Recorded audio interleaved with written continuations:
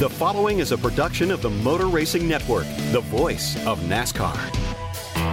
Nemechek puts Cole Custer into the wall. They both stay on the throttle. Now they're beginning to crash. One truck goes sliding wildly.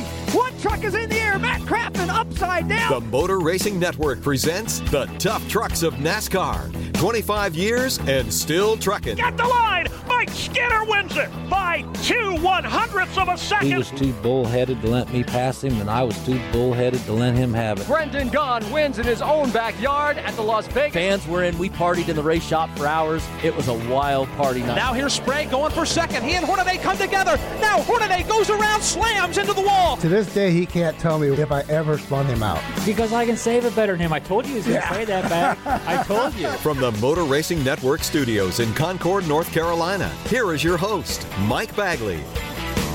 Welcome to Episode 3 of MRN Presents The Tough Trucks of NASCAR. 25 years and still trucking. I'm your host, Mike Bagley. In the previous 2 episodes, we've detailed the inception of the Truck Series, a landmark occasion back in 1995. We also talked about some of the best legends in Truck Series history. This week, we talk about another important date in Truck Series history, February 18th in the year 2000.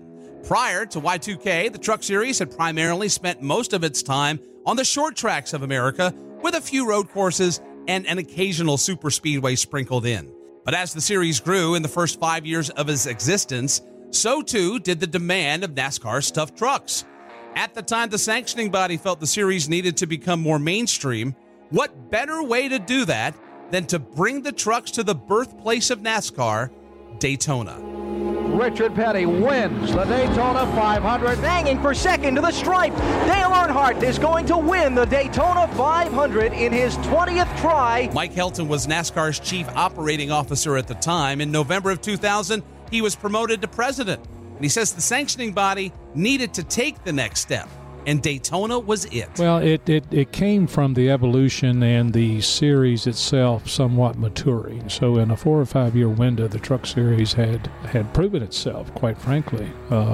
It was originally designed to be a short track series and participate, and its character is still built around that. The short track, I think, ambiance of it is still very much in its DNA. But the truck owners and the participants in the garage area was pushing us to do something that was significant for them, that they could hang their hat on. You know, they really liked racing at the short tracks, whether it was Martinsville or Evergreen or Mesa Moran or Bakersfield or wherever. But they needed a boost in their commercial relationships, and so the conversation kind of went around and says, what if we were part of Speed Weeks? What if the Truck Series was part of the inventory of what NASCAR did around Daytona during Speed Weeks? The majority of the racers were excited, and coming off of a 9-win season, Greg Biffle knew the draw Daytona could bring to the series. Man, I'll tell you what, it was incredible to be there in those trucks. And I remember testing there in 99 when NASCAR took us there to test. And man, I'll tell you what, I'll never forget that. It was so exciting to be there and be part of that, but yet it was scary because those things were difficult to drive on that racetrack. And again, I got very lucky that I was with a team like Roush Fenway, because I got an opportunity to drive Mark Martin's car at Talladega and test for them when he was having back surgery. So I got an opportunity just to make some laps on big racetracks, not in a racing condition, but got to look at it. And then that test in 99 certainly helped us get ready for that. But I tell you, it was something exciting to be part of. The 1998 champion Ron Hornaday wasn't as excited as Biffle, but praised NASCAR for making it work. And I wasn't racing it. I thought it was the stupidest thing in the world. And really? I've never seen them on a super speedway. And I guess with what they've done their homework in the wind tunnel and everything, because the second year I got to drive Ricky Hendrick's truck there, and the thing was just planted. I think I ran 10 laps and went over there and praised NASCAR, what they've done. They slowed them down just enough. They made them drivable. They were fun to do it. That they wiggled down the straightaway. You're following a semi down the road, the thing's wiggling. After making 6 starts in 1999, Rick Corelli joined the series full-time again in 2000. He was excited to begin his year racing Daytona for the first time.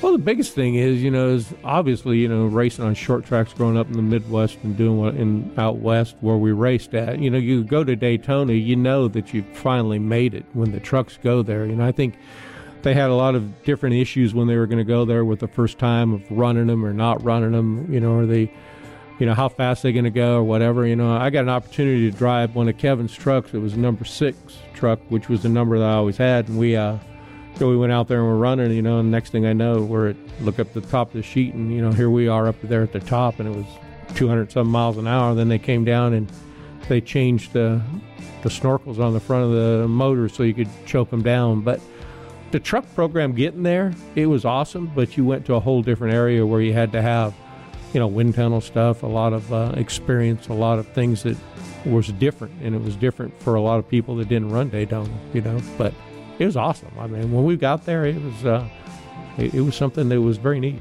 It was no doubt going to be a great addition to Speed Weeks 2000.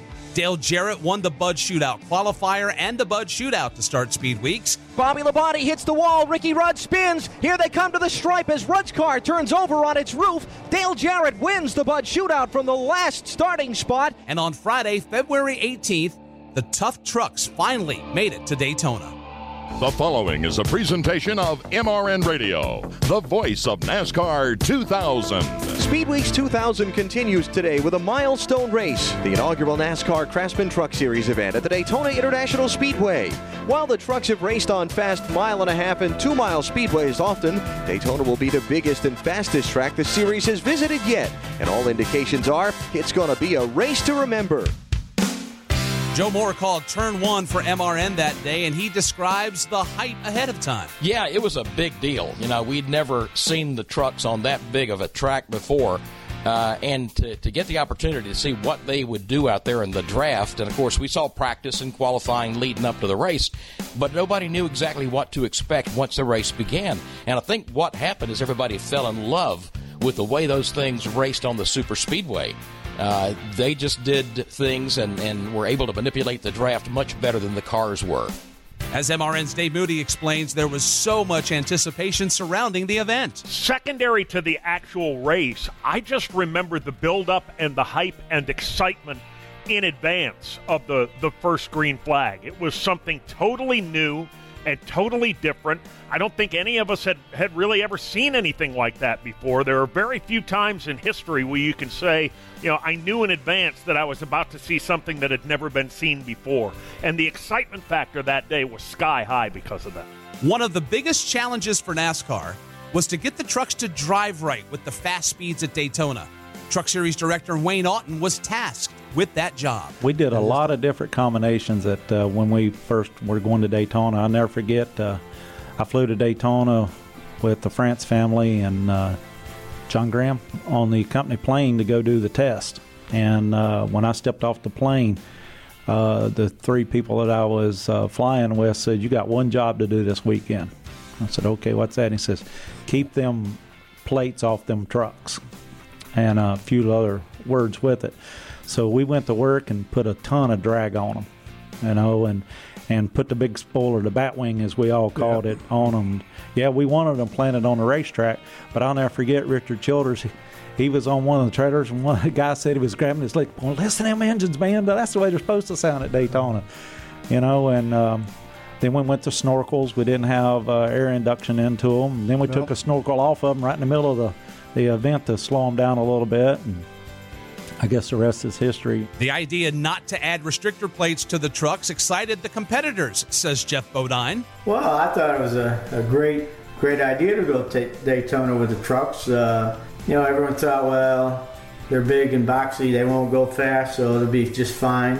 And so there wasn't any plans to run a restrictor plate on the engines, which, I love.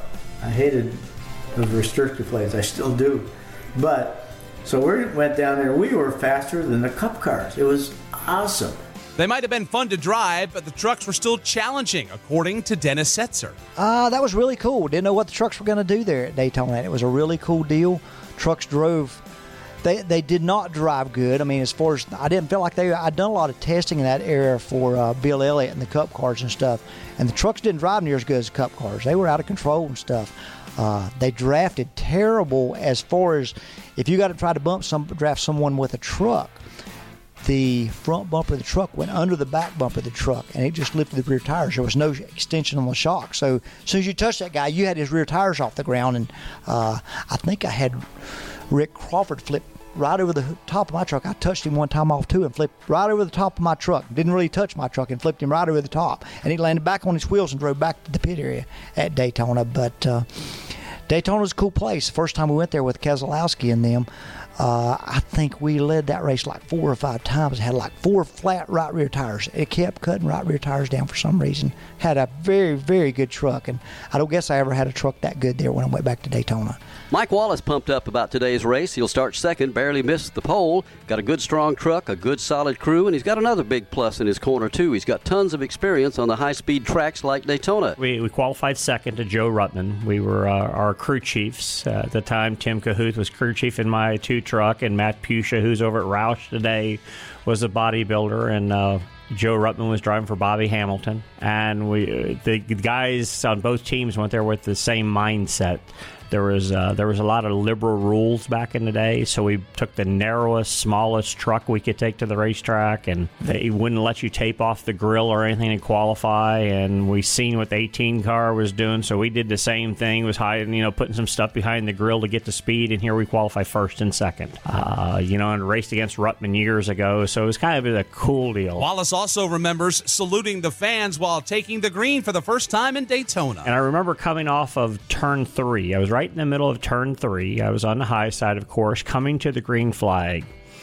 And I keyed the radio up, and I go, "Well, Smith, from the desert to Daytona, here you go." And that was just the one phrase I remember that started that race, from the desert to Daytona. And we're about set for the start of the NASCAR Craftsman Truck Series 250 here at Daytona. First time they've ever run at this speedway. Tested well in the wintertime. Green flag goes in the air, and we're underway. The race was exciting. 3 deep in turn 1 for the lead. Hamilton gets the lead. Just behind him now is Mike Wallace, who looks down to the low side for a chance to make a move. Further back, Joe Ruttman and Bobby Hamilton. Now one truck breaks loose coming into the banking. Down to the inside of the racetrack. 3-4 trucks involved. Unreal racing here in the truck competition this morning. Again, we may have a challenge for the lead as they swing down to the line. They jockey. Oh, in trouble is Kurt Busch down on the apron of the racetrack. He got bumped a little bit, skidded down. What a job of saving that truck. Then another collision. Man, I think I crashed 5 times that day. Going to send 4 more trucks out to the infield. The draft was insane on how fast they would pull up to the other truck in front of you. Man, I had to start in the back. We were in a backup truck because we had landed in some oil and spun around and got some damage on our primary truck. I didn't know anything other than just push the pedal down and go to the front. I think I wiped out a few guys on my way there. I spun through the infield at one point when Biffle was on my radio trying to tell me to draft with him. I mean, I was in way over my head. Kurt Busch trying to make a move for the lead, lost control of his truck in the tri-oval. He went down into the grass, came back up on the pavement without getting himself in any harm. Everything was going right, and suddenly things went very wrong. Contact! Morgan into Busch. Now trucks crashing along the outside wall. One truck spinning and crashing and tumbling from the tri-oval down towards turn number 1. Upside down, flames shooting from the machine as it's hit by another machine as a nasty crash in traffic in the tri-oval has put us under caution. It was a horrific crash for Jeff. The most seriously hurt machine was the Jeffrey Bodine truck, which went upside down, had the rear end housing ripped out of it, most of the sheet metal ripped off of it. Bodine remembers everything vividly. Coming down the front straightaway, a little tangle up with some trucks, and I ended up flying up in the fence about 109 miles an hour and flipped and ripped the front of the truck off. Engine flew down the track, ripped the top off the roll cage. The whole front was gone. Another truck ran into me, spun me around some more. Pretty spectacular wreck. But I'm very blessed to be alive. There's no question. You shouldn't have been able to survive that wreck. But the Lord reached down there. There's no question in my mind. He reached down there and protected me. And I'm still here, and I raced after that, and it's really a miracle that I've survived. Well, we're with Todd Bodine. Todd, you've been over with your brother over at Halifax Hospital. Give us an update. Brett and myself were standing on my motorhome in the infield in the driver's lot, watching a race. You know, Jeff was doing really well. And remember, you can't see the front straightaway in from the driver's lot. So we'd watch him come off of 4, and then we'd turn and we'd wait for him down for 1 and 2. And remember, all of a sudden it got quiet. We're like, oh boy, this is not good. And the motorhome that was next to us had their TV on outside the motorhome. We looked down and, oh man, that's a bad wreck. That's somebody's hurt bad here. We knew it was going to be a while, so we climbed down and went over the TV, and we're trying to figure out who it is. And of course, there's nothing left of the truck. You can't see the truck. So then they said Jeff's name, and that's really probably the last thing I remember. I think we both went into shock, because we'd said right before that whoever's in that truck's dead. I mean, there's just no way they survived this. I mean, this is the worst wreck ever in NASCAR history, if not, So went into shock, and I drove us over to the hospital. We went to the Infield Care Center, and then they said they were going right to the hospital. We got in my car. I think it was my car. I don't really remember much of this that well, and drove us over to the hospital, and just me and Brett. By the time we got over there, well, I think our wives were with us. By the time we got over there, he was already there and already been checked out. And of course, we're white as a ghost, ready to cry. And the doctor comes out and he says, "You guys want to talk to him?" We're like, "Are you kidding me? He's okay?" The doctor, "Yep, nothing wrong with him. Not a broken bone, nothing." But he said, "I'm going to warn you, he looks ugly." And of course, sigh of relief. My God, Lord was looking after us here. Went in there to see him, and I'm not kidding you, there was not one single part of his body that wasn't black and blue. It was the awfulest thing I've ever seen, the most incredible thing I've ever seen. I mean, not one part of his body. His cheeks, his eyes were just black and blue all around his eyes. His forehead, I mean, his ears were discolored. And then you could see a little of his chest. He pulled the thing down, and his chest and his arms, everything's black and blue. It's like, my God, I mean, that had to hurt. And so after I saw him, I went out and I dealt with the press. And of course, there's a big bunch of press there, and praise the Lord, he was fine. I couldn't believe it. So we got lucky there. Kurt Busch details the crash from his perspective. That move on the front straightaway, I was right in the middle of going in the middle lane through the tri-oval, and one of the guys, either I changed lanes or he came down a little bit, and then Bodine ended up in the worst spot. What a horrific crash. And it changed the course of the way that the trucks were looked at in Daytona. And I'm just glad everybody was okay from that wreck. And we got minimal damage and came back and finished second in my first ever truck race. It's pretty wild. Here's Greg Biffle. When I first saw it, I knew Jeff was going to be okay, but I was super concerned about the people in the grandstands when I initially saw it. Because from my point of view, it looked way worse than it was. It was bad, but I couldn't really tell how it turned out. I couldn't tell how it finished. What's it like being a race car driver, seeing something like that in the rearview mirror, and you go under the red flag, they've got to repair the fence, and we were under the red flag for a couple of hours, I think. Yes. And then you're just sitting there, and you're just like, waiting to go back and finish this. You look over there and you see what had happened. How do you put that out of your mind, knowing, first of all, this is the first time that the trucks have been on Daytona, you had a horrible crash, and now you've got a lot of time to sit there and think about what you can do to win the race, but also in the back of your mind, knowing what just happened with that guy that ended up in the fence. Yeah, it's like, are we doing the right thing here?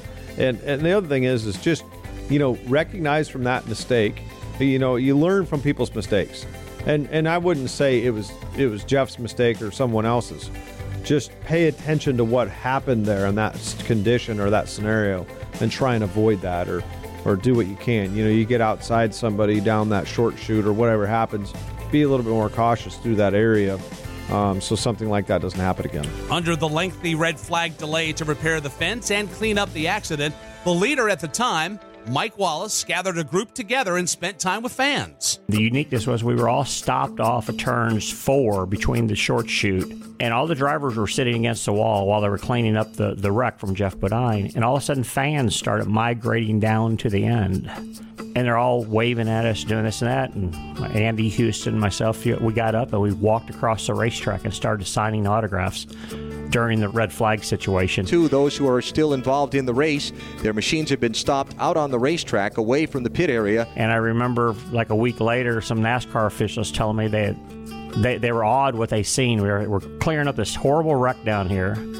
They look at the other end. They can't figure. They see kind of an onslaught of people going, and here's the drivers out signing autographs for the people against the fence. While the sanctioning body had every right to panic, Mike Helton and his team did not have a knee-jerk reaction to the situation. Yeah, I think that the conversations around whether or not the trucks could participate on Daytona was well vented out before we ever put them on there. And the Jeff Bodine accident in that race is not unsimilar from ARCA, NASCAR, Baby Grand, IMSA, anything else that runs in Daytona. So the conversation wasn't about, well, maybe, the trucks don't belong in Daytona. That had already been sorted out. Yes, they can race there, and yes, we can. The conversation was more in step with all conversations after an incident like that. How can you make the vehicle safer? How can you make the fence safer? How can you do those things? And it was another moment of a race vehicle at a racetrack. It wasn't about the trucks, their ability or not having the ability. We'd already done all that before we even put them on the racetrack. After a lengthy red flag, the race resumed. And we're ready to get back to it. 60 laps complete, 40 laps to go. Dennis Setzer dives for the pits as the green goes in the air. And it was Mike Wallace who emerged victorious. They're still side by side battling for second. Mike Wallace in the second spot. Here he comes. Wallace has one more shot left. He goes high. He goes way high. Houston stays low. Houston by a nose. Houston by a truck length off turn 4, and Wallace is challenging back. Houston gets out of control off turn 4, has to lift and correct. Mike Wallace passes him in the short straight. Here they come to the checkered flag. Mike Wallace wins at Daytona. A last lap pass on Andy Houston. Houston got the truck cocked sideways in turn 4, had to gather it back up, and that's what Wallace needed to go by and take the checkered flag. What a finish to the Craftsman Truck Series 250. A lot of people won numerous truck races at Daytona since then, but as I tell them, they never won the inaugural one.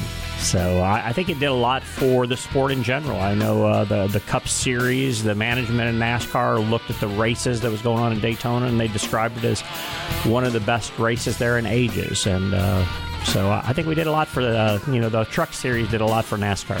Since that day, the trucks have been a mainstay during Daytona Speed Weeks. Daytona has played host to some memorable races in the Truck Series, including some wild finishes as well. Jack Sprague powers by inches at the start-finish line. Talk about a photo finish. It was Christopher Bell who went barrel rolling down the short chute between the tri-oval and turn number 1. Christopher Bell with a wild ride. Here comes Sauter now to the outside. That's where he's been strong, and trucks are out of control as they head off to turn 1. One truck flipping end over end, side by side, barrel rolling down a number of other machines. Sauter with no drafting help. Everyone's leaning on each other off turn 2. And now they're beginning to crash. One truck goes sliding wildly. One truck is in the air. Matt Crafton upside down. Comes back on all fours. Next week on MRN Presents the Tough Trucks of NASCAR, 25 years and still trucking, we'll cover the greatest finishes in Truck Series history as heard here on the Motor Racing Network. Until then,